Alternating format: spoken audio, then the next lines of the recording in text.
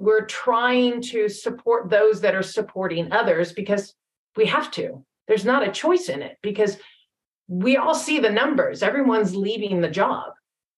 There's no one to replace them. And that's something that I try and get across to some of the admins. I've talked to city councils and county councils. It's like, look, I understand your concern with liability, but there's also two sides of liability.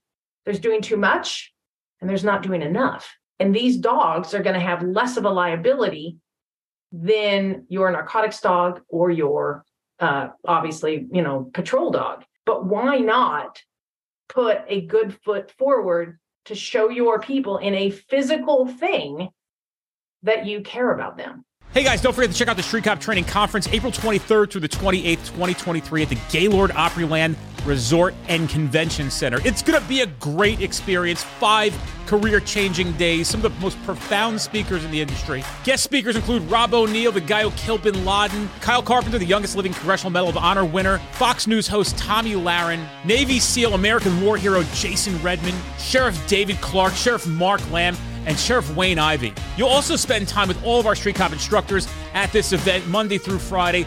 We'll have a great lineup of courses in addition to our great speakers.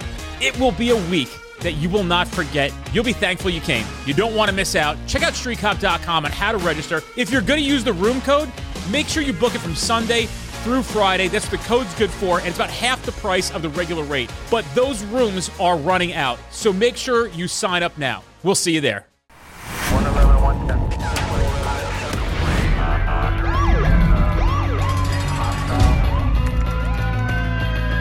You training to be a street cop?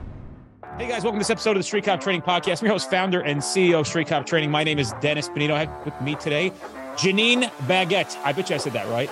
You did say it right. Awesome. I tell people it's either the diamond or the bread. That's how you pronounce it. Interesting. Yeah. I'll let Janeen explain who she is. She's got a K9 Foundation. Really cool shit. And we're happy to have you here today. Thank you for doing the podcast. Appreciate it. No, thank you. I very much appreciate it. I have to admit I was a bit nervous about doing it, but here we go. So yes, I am Janeen Baggette. I'm the chairman and founder of K9's for Freedom and Independence. And what we do is we take dogs that we have either rescued or have been donated to us, and we turn them into critical incident response team K9's. They go to different first responder agencies as another specialty canine and are deployed in any kind of use that they need, whether or not it's internal or external for their community. So they can be used for peer support meetings, for critical incident, if it's a natural disaster, if it's an officer-involved shooting, if it's coffee with a cop, because these are dogs that people can pet. They're purposely meant for, people to love on, pet, and whatnot. They're not just therapy dogs. They are specifically trained to do a multitask of things. And we actually teach them to pick up and be attracted to the chemical and hormone changes of individuals under stress. And we teach them to draw us to them by pulling us to it, similar to like a detection dog. So they're taught an odor, and once they're in their working collar, then they know that they can then pull us towards the odor that they're smelling. The thing that we are doing that is different is, number one, they are actually canines, so they do fall under FLSA. They have a national certification that we have come up with an organization called ARI. And it basically just makes it so there's no extra thinking for administration to go, well, I don't know. And, whatever their excuse might be, I'm trying to negate that by making it everything that any other type of specialty canine is, this dog is too in their own specialty. So that's how we do it. We donate the dogs. We donate the training. The only thing that we ask for is $1,500 to cover our expenses of delivering the dog and all of the medical and food that we may have put into them during the time that we've had them. And for that amount of money, that's nothing for most any agency. Sounds like you guys are pretty much a nonprofit, right? Yes, it is a nonprofit. We are a 501c3 under the IRS as well as the state of Texas. So we gained that back in 2012. And this year, we have a total of, off the top of my head, probably about 15 to 20 dogs at a multitude of agencies across the country. Right now, we've got quite a few. I think we've got 7 or 8 in the Kansas City Metroplex. We've got going to be 5 in Oklahoma. And we will have 6 here in Texas. And I will soon be placing the next dog in the lovely state of New York. So we just got our application for Monroe County Sheriff's Department. They want a dog. And so we're dealing with their wellness unit. The reason that we call them critical incident dogs is we're taking the stigma of therapy out of it. We're taking, because most cops, whether or not you're talking guys or girls, are into acronyms. So we call it a CIRT K9, CIRT K9. And it's the K number 9, and they can do a menagerie of things. There is a great doctoral dissertation out from a deputy out of Florida. I think you've had him on your podcast, and I'm doing a brain fart of his name right now, but they have used them in interviewing of victims. And these dogs are used for that as well. And then the amount of information that is gotten from them, from the victim with the dog present, is exponentially higher than just interviewing them between the investigator and the victim. So there's a whole lot of things that they're being used for. We've had our dogs used in a young teenager that was attempting to cut herself and commit suicide, but she was cutting herself. The officer, which is Overland Park, Kansas, used his dog and his training and experience to get her to stop what she was doing and voluntarily go in for care versus having to go hands-on. We've had other incidents where there's been an individual, a child, in fact, that was attempted strangulation by a family member, and they have to go in and get all the photos. That's super scary to a child that's approximately 5 years old. And they were able to use that dog to distract the child, and the dog remains calm. They can get in there and get the photos. And in fact, what ended up happening is the only time the dog ended up having to leave is when they were doing the ultraviolet photos. Well, dogs' eyes aren't protected from that. And so between the different agencies, they decided to go out and purchase specific goggles, and they do call them doggles, to protect the dog's eyes. So for the next time, the dog won't have to leave at all. So you're an angel. I'm trying to do what I can. I'm a combat veteran myself. I was in Desert Shield, Desert Storm. I was a aerovac medic. And so we got to see a lot of craziness. I remember several times jumping off of the back end of a 141 because we had somebody going into cardiac arrest, respiratory arrest, different things that we had to do there, being bombed while we're trying to evacuate our patients. There's a lot of stuff that I've done, and this is what I see as a future in trying to help using my love of animals, because I'm a canine handler for my agency. I run both a bomb dog and a narcotics dog. And being a dog lover, a dog handler, a dog trainer, this is how I can do what I do to help others, knowing that this field is just, I'll just say it, it's obnoxiously toxic. Typically, they pile on when they see the weakest link. Instead of trying to support that person and bring them up, they pile on, literally a dog pile. And, they do what they can to get rid of the person. I had 2 of my guys, because we originally started doing handicap service dogs for post-traumatic stress and traumatic brain injuries. And we went a different direction because I wanted to use these dogs to help even more people than just one person, one dog. And 2 of my guys were in specialty units where they went to their administration and said, hey, I can't do this anymore. Just put me back out on the road, put me back in a uniform and put me back out on the road, because I just can't keep watching, these videos and these photos and these, and they found a way to fire him. Wow.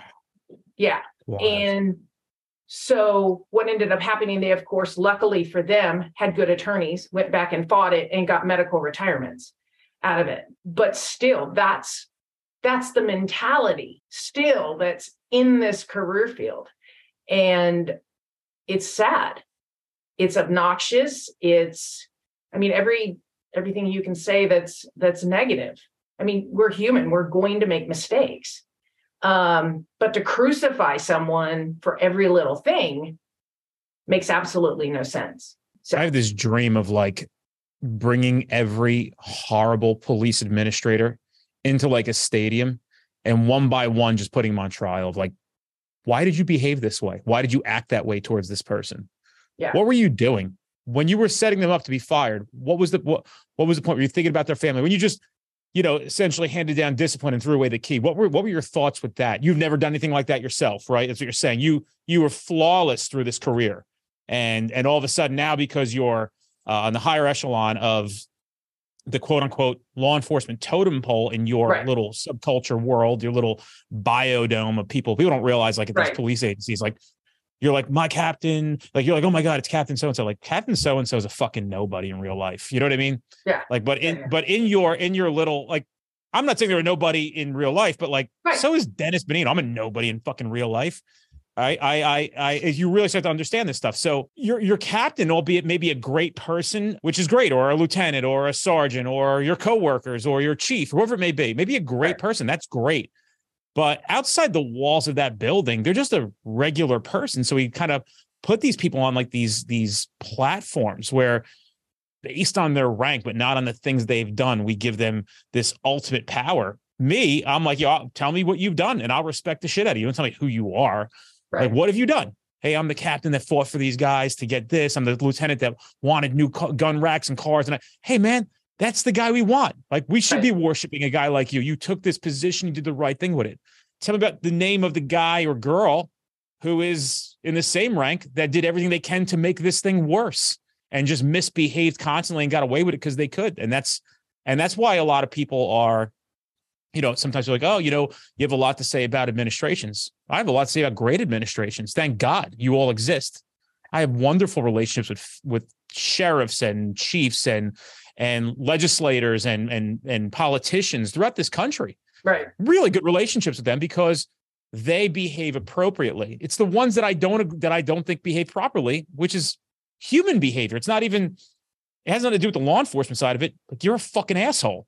So why are we going to pander to you because you're not going to send 3 guys to training next year because we say that you should be nice to people and be compassionate and have humanity? Like, I don't fucking care. Right. Like, and it just goes to show further of like, now these men and women don't get training because of your personal feelings.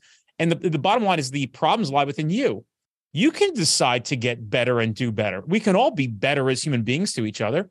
We can all be better as bosses and coworkers and subordinates. So let's work at that instead of trying to really fuck people over. Right. No. And that's just it. You always have to strive to learn, because the minute you think you know it all is the time for you to leave. Oh, yeah. And every time I've taken several classes from Street Cop, I've paid for them. I'm not going to go through my agency to do it because it's just easier to just do it myself. And I'm investing in myself. What class were you at? I forgot. I went to Tom's class twice, and one in Oklahoma City. And then last time he was here last year in DFW. I just went to another one that was here in Fort Worth. Was it Rios's NARC class? Was it Mike Vaccaro map training? What was it about? What was the premise of the class? It was the human behavior. Oh, Sean Grogan. Yes, thank you. Yep. Yeah. Yeah, it's cool. So, Sean's a dog guy. Did you connect with him? Yes. Well, yeah, we talked a little bit, but obviously he's busy. So, but yeah, no, super good class. I love going to the classes. I love going and getting that information, but I'm a hands-on learner. So classroom stuff is great. It gives you that basic knowledge, but I'm one that's got to go out and do it. So a lot of us in the field that I'm in, we've actually teamed up, and I've heard you talk in the past on some of your podcasts that it's not about me against you. It's about all of us doing what we can to support each other to drive whatever your topic is forward. And so there's several women, very strong women that I work with that are doing amazing things in this same realm, and we've all teamed up.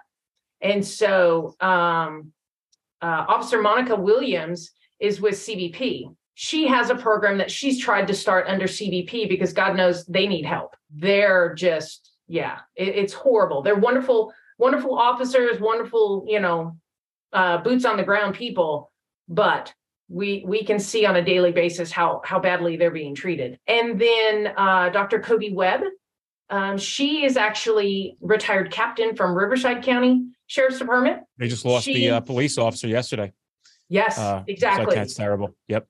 Yeah. So the three of us have teamed up, and we're actually going to be putting together a national association. We haven't figured out quite the name yet, but National Association of Critical Incident Support K9's. It's going to be all about these kind of dogs, the training and education.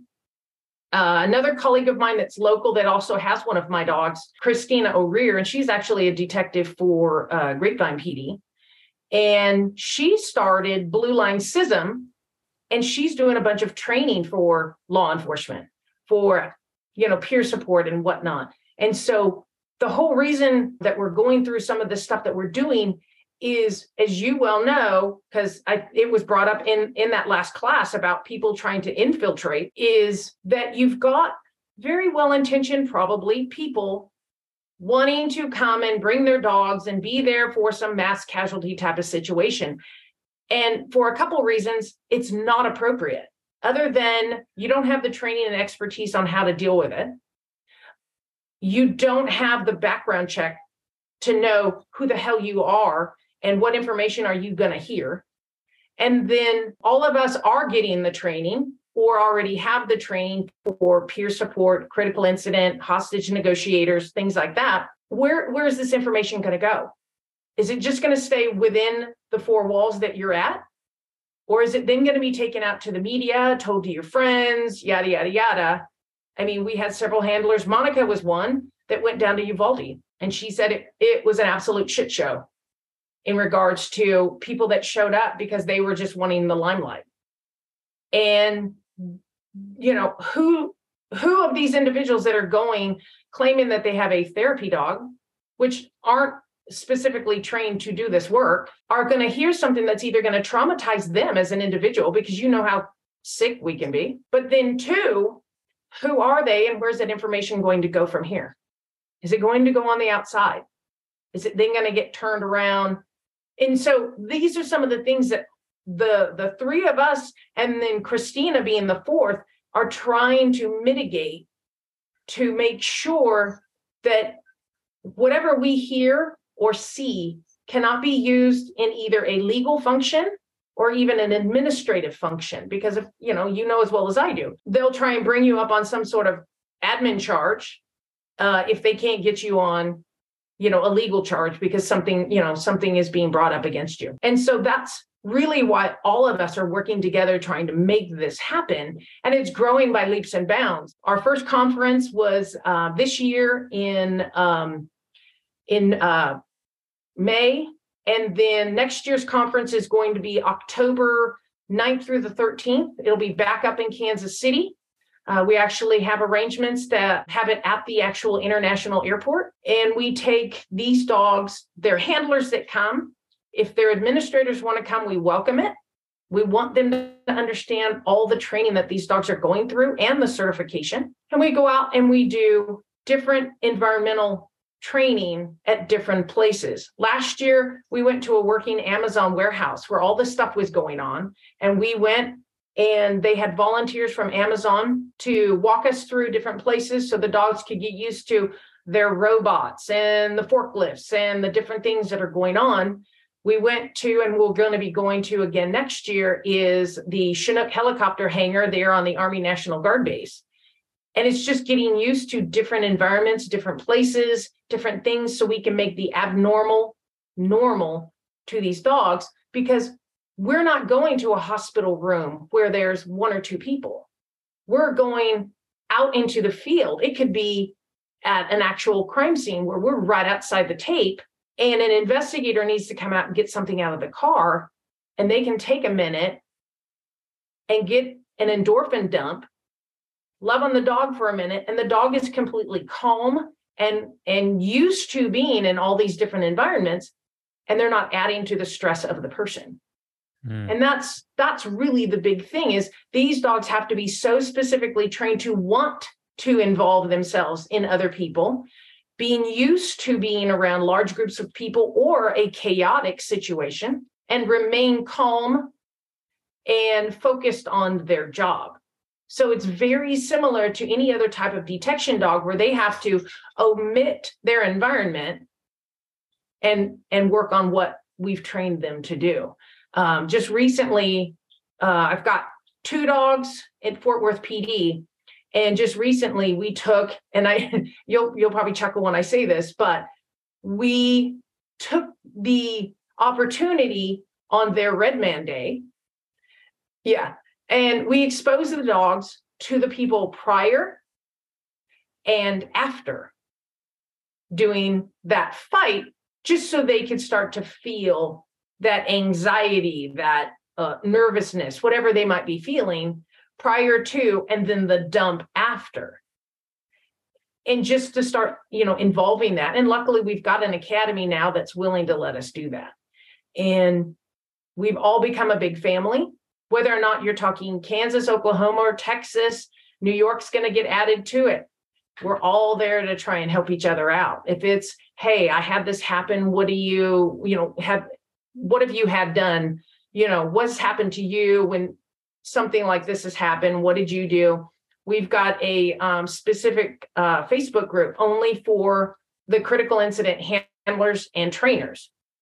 And they can ask questions on there about, well, what if this, or this is what's going on, or whatever. We're trying to support those that are supporting others, because we have to. There's not a choice in it, because we all see the numbers. Everyone's leaving the job. There's no one to replace them. And that's something that I try and get across to some of the admins. I've talked to city councils and county councils. It's like, look, I understand your concern with liability, but there's also 2 sides of liability. There's doing too much, and there's not doing enough. And these dogs are going to have less of a liability than your narcotics dog or your, obviously, patrol dog. But why not put a good foot forward to show your people in a physical thing that you care about them, that you're concerned with their welfare, that you understand what they're going through to even a certain extent. And typically they all buy in on it. Sometimes it takes a little bit, but there's been a few that because of their administrative process, it takes forever. But I'm doing what I can. Kobe's doing what she can, because actually we work hand in hand. One of the agencies, in fact, it's Oklahoma City PD. I have 2 of my dogs there. Kobe has one of her dogs there. I monitor her dog as well, because I'm closer.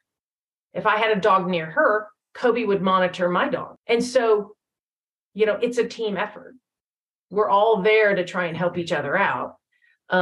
Good, bad, or ugly. Hey guys, if you're enjoying the Street Cop podcast, do us a favor and give us a review on iTunes or Spotify, wherever you're listening to us. Tell a friend. We don't charge anything for the episodes. We appreciate your support. Check us out on any social platform by putting into the search bar Street Cop Training. Give us a follow. We have a lot of free content coming out every single day that you might not catch here on the podcast, and it's important for you to be able to do your job more professionally, and we also entertain you as well. I mean, it seems like a great resource. How about this? Tell me more about you. Tell me about your history, what you do now. I don't know if you're allowed to name your agency. You don't have to. And, your history with dogs, and I'd like to hear about your war history as well, and all that shit. I think you seem like a very interesting person, and I think everybody else would want to hear about it as well. It's been interesting. I actually joined the military due to a rough childhood. It was a way to escape. And when I joined, I spent 9 years in, part of it reserve, part of it active duty. I actually traveled more in the reserve than I ever did active duty. Part of, some of the work that I did, I was an aerovac medic, which basically meant I was an enlisted nurse that we cared for patients while we were flying from one location to another. I got that phone call when I was at work because due to my military training, I was able to get my nursing license because I am originally from California. Don't hold it against me. I left as soon as I could. Mm-hmm. Working as a nurse, I got that phone call that we all dread to get, that you're being activated and you're being sent overseas. And, spent some time over in the desert. I was in country. I was actually in Saudi Arabia, just south of the Iraqi border. So we got a lot of craziness at our base. And we flew missions from Saudi Arabia into Germany and saw some things that, you don't necessarily want to see or you'll never see here in the U.S. Got out of the military, started going into law enforcement, spent some time in corrections, spent some time with the federal law enforcement. I worked for Department of Defense as a police officer, did a lot of anti-terrorism type stuff, moved here to Texas and got into local law enforcement. And so I work now for an agency, a sheriff's department here in Texas. And for them, I'm a K9 handler, both a narcotics dog handler and a bomb dog handler. Well, first off, thank you for your service, not only overseas and for this country, but even now continuing to do your part. You've had quite an extensive career. Are you still doing stuff in the medical field as well? I am on a deployment team for the federal government. It's a DMORT team. And I actually deployed to New York during Hurricane Sandy and was there for 2 weeks. I'm still on a team for the federal government, but I'm now on it's a mortuary team. So they use us for photographing evidence and things that they find during whatever event that we're there for. So I use it in that aspect. Otherwise, I'm more on the law enforcement realm. Unfortunately, when I moved to Texas, they wouldn't acknowledge my nursing license because I wasn't trained in a brick and mortar building, and they wouldn't acknowledge my federal law enforcement training. So I had to go back through an academy. So if you count my basic training for the military, I've been through 4. So yeah, it's been, so I've got a broken body, 3 right knee surgeries, right shoulder. Listen, I get it. If it makes you feel any better, I'm not trying to compare and contrast. No. 3 police. Everybody's well aware I did 3 police academies. They used to call me the professional recruit. That was my nickname, my 3rd one. It's like, oh, the professional recruits here. This guy just loves police academies. Like, I fucking hate. And you know what it comes down to? I always tell people I write an autobiography. It's going to be called Willing. I was just willing to do what I had to do to get where I wanted to be, Yeah, no, absolutely. And that's what you've got to do. And so, yeah, that's why I'm doing what I'm doing now is, there's a need. I didn't see anyone doing it. I thought I could help. And so I'm making it happen. How effective are these dogs essentially when we start implementing them in these agencies? And why do people go for a dog? Do they do it before or after a critical incident? Are they preparing? What makes an agency, there's a lot of questions here, but what makes an agency eager or want to get one of these service dogs versus one who doesn't? I think it's typically a push by an individual. Every time that an agency has reached out to me, it's been because of an individual can see the need. I recently just got a phone call from the FBI and they're interested in getting a dog. They're interested. They then have to get buy-in by their administration. Most of them can see once I email them everything that I've got, articles and dissertations. Kobe's got a great dissertation on law enforcement stressors. The other dissertation that I have on using these dogs for victim interviews. And so what I do, if they want me to talk to their administrator or, come and visit with them, is I explain to them it's not just touchy-feely. When you get into it, And it's a way of allowing a person to bring down their guard, which then with the endorphin dump and the hormone dump, it then allows the mouth to speak. Because sometimes when you're in that high stress situation, you don't have the ability to speak or express yourself. And the first thing you need to do to start healing is to talk about it. And that's whether or not you're a victim of a crime or you're a first responder who's been through something that has really, not broken them, but has gotten to them. And these dogs can do that. And it's not a whole lot of effort on their part to get this done. It's just a matter of an SOP. And typically there's ways they typically have a vehicle that they can outfit with a crate. And, it doesn't have to be a full canine insert. It doesn't have to be, all that, unless they want to. And some of the agencies have. They have gone full tilt, full canine, brand new vehicles for these dogs. Hey, okay, this is great. And we've had administrators that have gone with some of our handlers once they've gotten their dogs, and they go to these different agencies and they see the difference between walking in the door and you see a bunch of people because one of their officers was shot and killed. And they walk into this room that's super heavy with emotion. And then Gus walks through the door and he's a big old Labrador, big old black Labrador. And you can see people getting down on the ground, loving on this dog. Sometimes they even start bawling and they're letting it out. And these dogs are specifically trained to be very well receptive to full body contact. And it's just a out of the box way of getting someone to maybe even contemplate, maybe I do need help. Maybe I need to go to a therapist. Maybe I need to go to a counselor.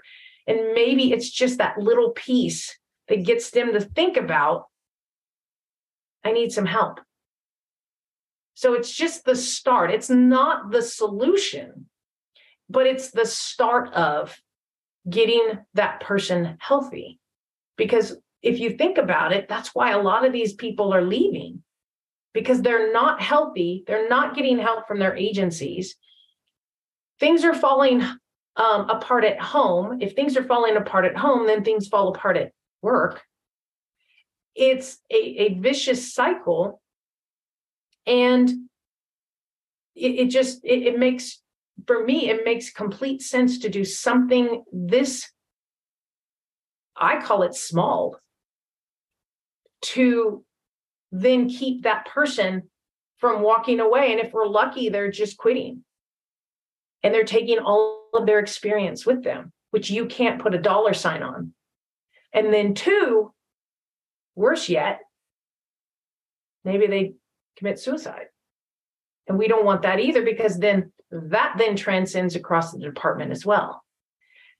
And if you can do that, look at how much money you're saving. So if you put it in dollars and cents, and that's typically where I go with administrators, here's dollars and cents. How much money do you have to pay for a background investigator to do a background on an individual? How much money are you paying? Do you pay for this person to go through the academy? Do they pay for the academy itself? Then you have to outfit them. Then you have to do all these different things. That's all costing you money.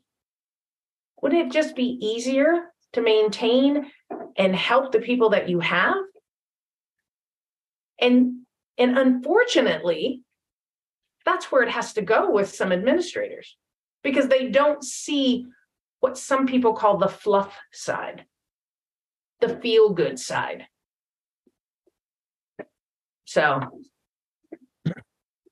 So if there's an emergency, something significant happens, maybe a line of duty death, Are you guys available to deploy a dog to that agency, or how does that work? Typically, they're all helping out each other's agencies in their local area. So we've had several officer-involved shootings up in the Kansas City Metroplex. We've got 6 dogs up there, I think, right now. Yes. And they all communicate together. It's like, hey, and we've had it happen. Hey, I need you on this date to go here. I need somebody to go over here. And they'll have a dog at multiple locations on the same day. So maybe it's the funeral home, it's the hospital, it's the family's home, maybe it's whatever at the department. And everyone is helping out because not one dog can do it all. But then too, not one handler can handle all of that stress. And so, yes, we do work as a team, whether or not it be local or outside. We are working on trying to get, and we're going to be doing it statewide, I think initially, that if there is an event that law enforcement needs the dogs within, or fire, it doesn't matter. I mean, we're talking any first responder agency, but normally it's law enforcement, that we're working on getting on some sort of state deployment team so that state can reimburse the agency for their person being gone. So that's some of the stuff that we're working on as well. But obviously that's going to take a little bit. If someone wants to help join in, get started, one, how did they get started? But two, what's the breakdown in the process? I've made it super simple in regards to how do you get a dog. It's a letter on letterhead from one of your upper management, upper leadership that we're interested in getting a dog through your program, and we are completely, however they want to word it, we are on board and willing to pay the $1,500 to get a dog through your program. And that's really all that application process is. The individual doesn't have to be a sworn individual, but it has to be an employee of the agency. So if it's fire, they have to be an employee of that agency. Whether or not it be reserve or full-time, I don't care. But the letter and the agreement has to come from, the most upper 3. So it is actually agreed upon by the agency that this is what's going to happen. I give them the information as to what they're going to need. There's things that you have to go by. There's a contract that they sign with me that basically just states that you can't give the dog away. You can't dump it off at the shelter. If you don't want the dog, I get first right of refusal. And so that is how that's how that process works. And all they have to do is reach out to me. If they want information on having to put together, it's a presentation maybe to their supervisor, then reach out to me and I will send them everything that I have. We've got several of our guys that have put together PowerPoint presentations that talk about the process. Then I will more than willing give them out phone numbers to some of the handlers, and they can talk to them about, what they did specifically. Because where do they find you guys? Where do they get in touch with you? The website is K9'sforfreedom.org. And my email address is Janeen, my first name, at K9'sforfreedom.org. You better spell Janeen, because there's a few different ways to spell Janeen, and yours is one that I don't see very often. Yes. So it's John, Adam, Nora, Edward, Nora. At K9, K, King 9, Sam, Frank, Ocean, Robert, Frank, Robert, Edward, David, Ocean, Mary.org. It's so interesting how everybody's phonetic alphabets are different. I know. It's like 10 codes. They're completely different too, depending on where you're at. So true. Yeah. What kind of people typically make good candidates to become a handler and adopt a dog and put them into service where they are working? It's got to be someone with a passion for this work. I mean, you've got to be someone who is not just the, thump them and arrest them kind of person. It's got to be someone who's got that compassion, who's got the want to be a dog handler that likes dogs, that likes people, that likes to talk, that likes to go and do community events, because this is another face to law enforcement. This is supposed to be, I'm approachable. And so is my dog, whether or not it's, again, coffee with a cop. Maybe it's a fundraiser. Maybe it's going to school events. We've got a couple of our guys. One in particular is an actual SRO, and his dog goes to school with him every day. It's going to the schools. It's willing to talk to whatever age. If you really want to get rolling, then it's going to some of the senior centers and talking to them, and the community centers, and going out and doing that kind of stuff. So this can be a huge thing in regards to popularity and positivity on the department side, because they're doing goofy stuff all the time, whether or not it's putting on costumes for different holidays and saying, K9 Haven wishes everyone a Merry Christmas, or, Valentine's Day, somebody's doing a kissing booth with one of their dogs, so there's all these different things that can be done that shows that positive side, that human side, because everyone forgets that we're human. We make mistakes. I make mistakes. At the end of the day, we all bleed red, period.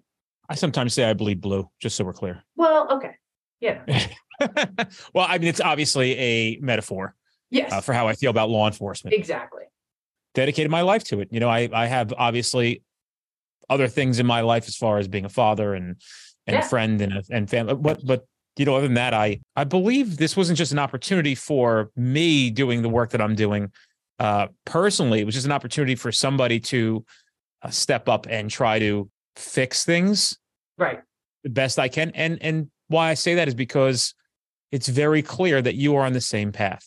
Yes. And typically it is very common for other people to be on this podcast, and very quickly it becomes clear that we are brought together for a reason to try to make things better. And my hat's off to you.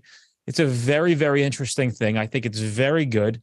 I will do anything I can to support you guys in your mission. If you ever have a purpose and you want to continue to push the progression of your organization, I'd be glad to support you. I think it's a great, I think it's a great thing. I can't thank you enough for being here and explaining this, because I've got a funny feeling you're going to have a lot of interest coming your way. And what I want to urge people to do is, even if you can't get a dog and you want to help Janeen, help her. She could probably use the help. Yeah. Yeah. So, I mean, it's basically working 2 full-time jobs. So yeah, I know. So, oh, well, they're not going to let us get a dog, but I really believe in this thing. Yeah, then call up and ask Janeen, hey, what can I do to help you? Hey, you could do this. Right. This is a good thing for us. Do you guys accept donations as well? Absolutely. Where do you There's a place accept on the donations at? Where can you do website. that? Yeah, there's a place on the website that donate. That's typically the biggest place for electronic. For those that still like to write checks, which that's fine too. We've got our PO box that we take mail at. So it just depends on how you want to do that. We're actually doing some work this year. We actually did some work with one of the child trafficking centers, helping them out with one of their dogs. And so they made a donation to our organization. So that was, I'm willing to help no matter what, but that was very surprising and happily accepted. Let's put it that way. It's been fantastic to see how only a few years ago, when I was trying to get this rolling, and you go to some of these. I went to several canine associations years ago and said, hey, this is what I want to see us doing. Can you help me? And you basically get the, no, that's stupid, kind of stuff. And so I finally got to an association, which is AERI, Alliance of Emergency Response Instructor and Examiners. And they're like, hell yeah, we'll help you. Now, all of a sudden, you see a couple of these other organizations thinking, oh, well, I guess we should jump on the bandwagon. And it's like, well, unfortunately for you guys, I had the first national standard, the first national certification. And, I'm glad you're on board now, but, I needed your help a few years ago. But anyway. Resiliency. Got to do it. Tenacity. Oh, yeah. Right? All those things. And it's worth it. And people don't realize that it is worth it. So yeah. It was a pleasure connecting with you, and reach out anytime you want, anytime I can support you. Thank you, guys, help Janeen and K9's for Freedom. This is really cool, and I'm pumped that you were here today. This is great. No, absolutely. Hopefully, when I bring Monroe County's dog out, we can hook up. Yeah, let me know. Yeah, awesome. All right, Thank you, Janeen, Dennis. I Baggette. so appreciate it. Yeah, I'll see you. All right, take care.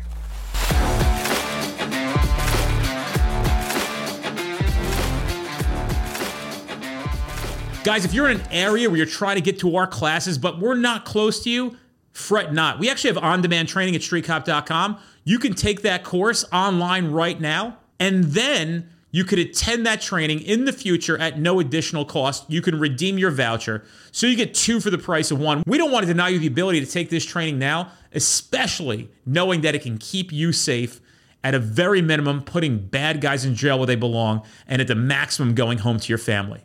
Check out streetcop.com for that offer.